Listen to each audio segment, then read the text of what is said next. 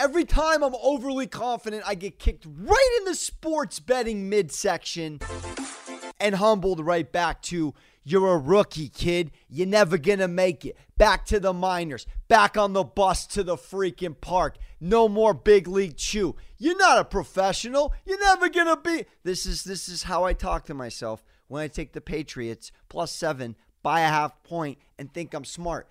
Leaning under 47. We're only here on a push because Nick Folk missed his first PAT all season.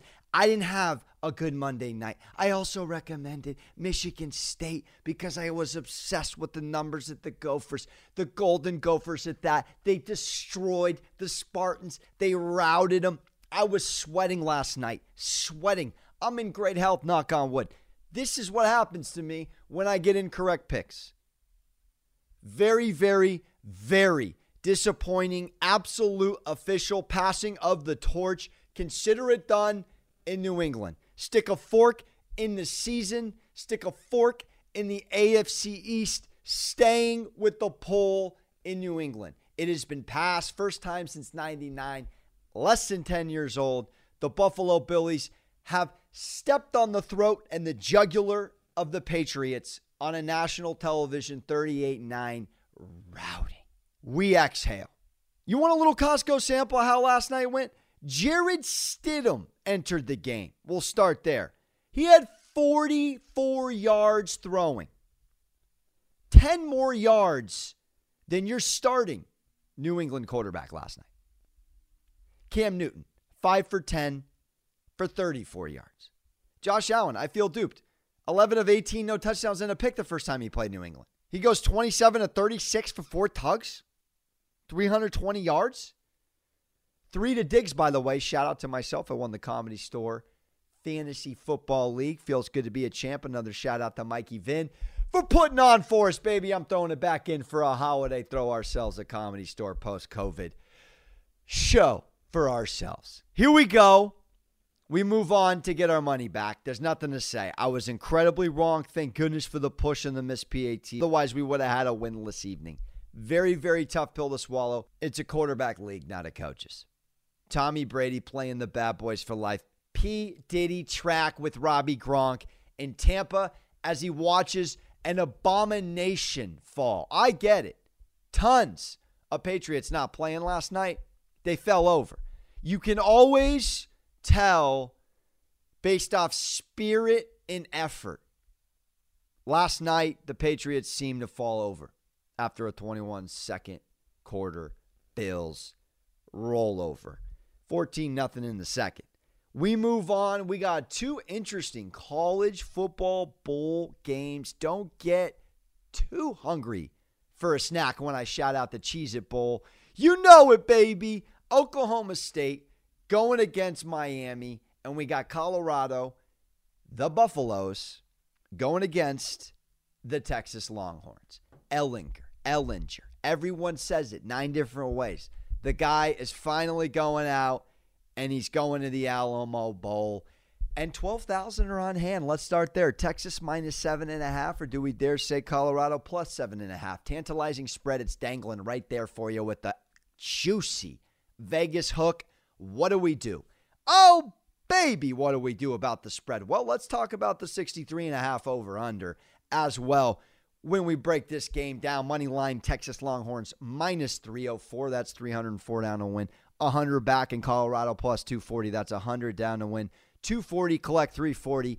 Back to you at your local book. Legal, of course. Texas coming off a 69-31 win over Kansas State. 3rd time this season the Longhorns have gotten 59 points or more. They stand alone in that category. Wow. 59 points or more. Over under 63.5.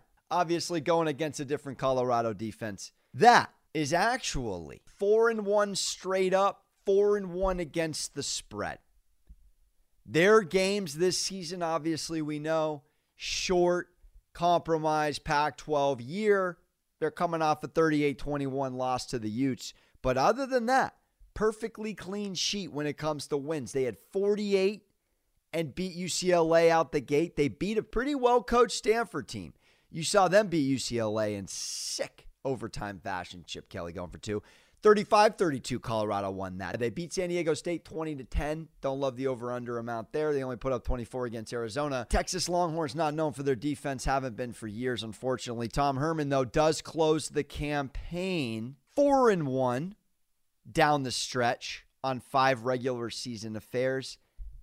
And that includes a dramatic win against Oklahoma State. Shout out Locks, yeah, baby, still alive out there. Getting those shout outs from that game. All-time 41-34 in Stillwater on Halloween. Locktober. So they wrap up on a win, and Colorado wraps up on a loss. So Colorado coming in rather motivated. Texas has the better offense, 41.3, 29.6 points per game for Buffalo, but it's their ground game. They're over 218 yards per game on the ground. That's 18th in the country. Broussard having himself an excellent year for Colorado. Now, I'm thinking the best bet on this one's probably the over.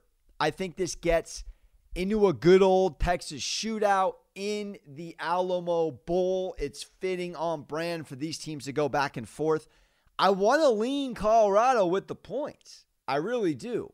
It's going to be tough to stop Sam I Am under center for Texas. It's going to be difficult to stop this ground game given what they've done in Colorado this season, and a short one for the Pac-12. On our way out, a little breakdown of some betting trends between these two. Texas is 6-1 against the spread in their past 7 non-conference games, 5-1 against the spread in their past 6 against the Pac-12. They say Big 12, greatest sign, Pac-12. 5-2 against the spread in their past 7 bowl games as well, the Texas Longhorns. Colorado on the other side, 2-6-1 against the spread in their past 9 games against the Big 12, and 2-5 against the spread in their past 7 neutral site games as a dog. Prevalent here, of course. Texas is also 7-1 against the spread in their past 8 meetings against Colorado. I'm leaning over. I'm going over. That's my pick. I'm not touching the 7.5. What I am touching in game 2, we got the Cheez-It Bowl breakout. Your go-to snack, your American snack. It ain't healthy, but it's absolutely on. Oklahoma State versus Miami. Oh my gosh, where do we begin with this Miami team? Coming off a 62-26 absolute revolting loss the other week against North Carolina. They allow 554 rushing yards, the second most rushing yards allowed by an AP top 10 team in the last 25 years. I was on the Canes.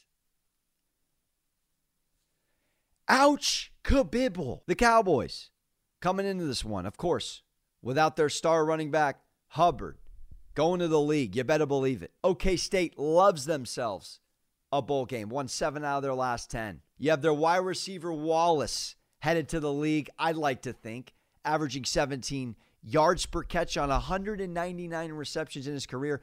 5th in FBS history. Shout out the homie James Washington. If he breaks 200, he will today, being one of the other 4 to do so.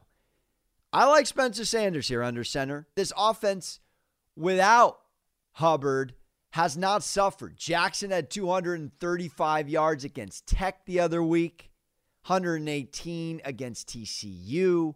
Didn't find the end zone against Baylor, but geez, 42-3, no problems there.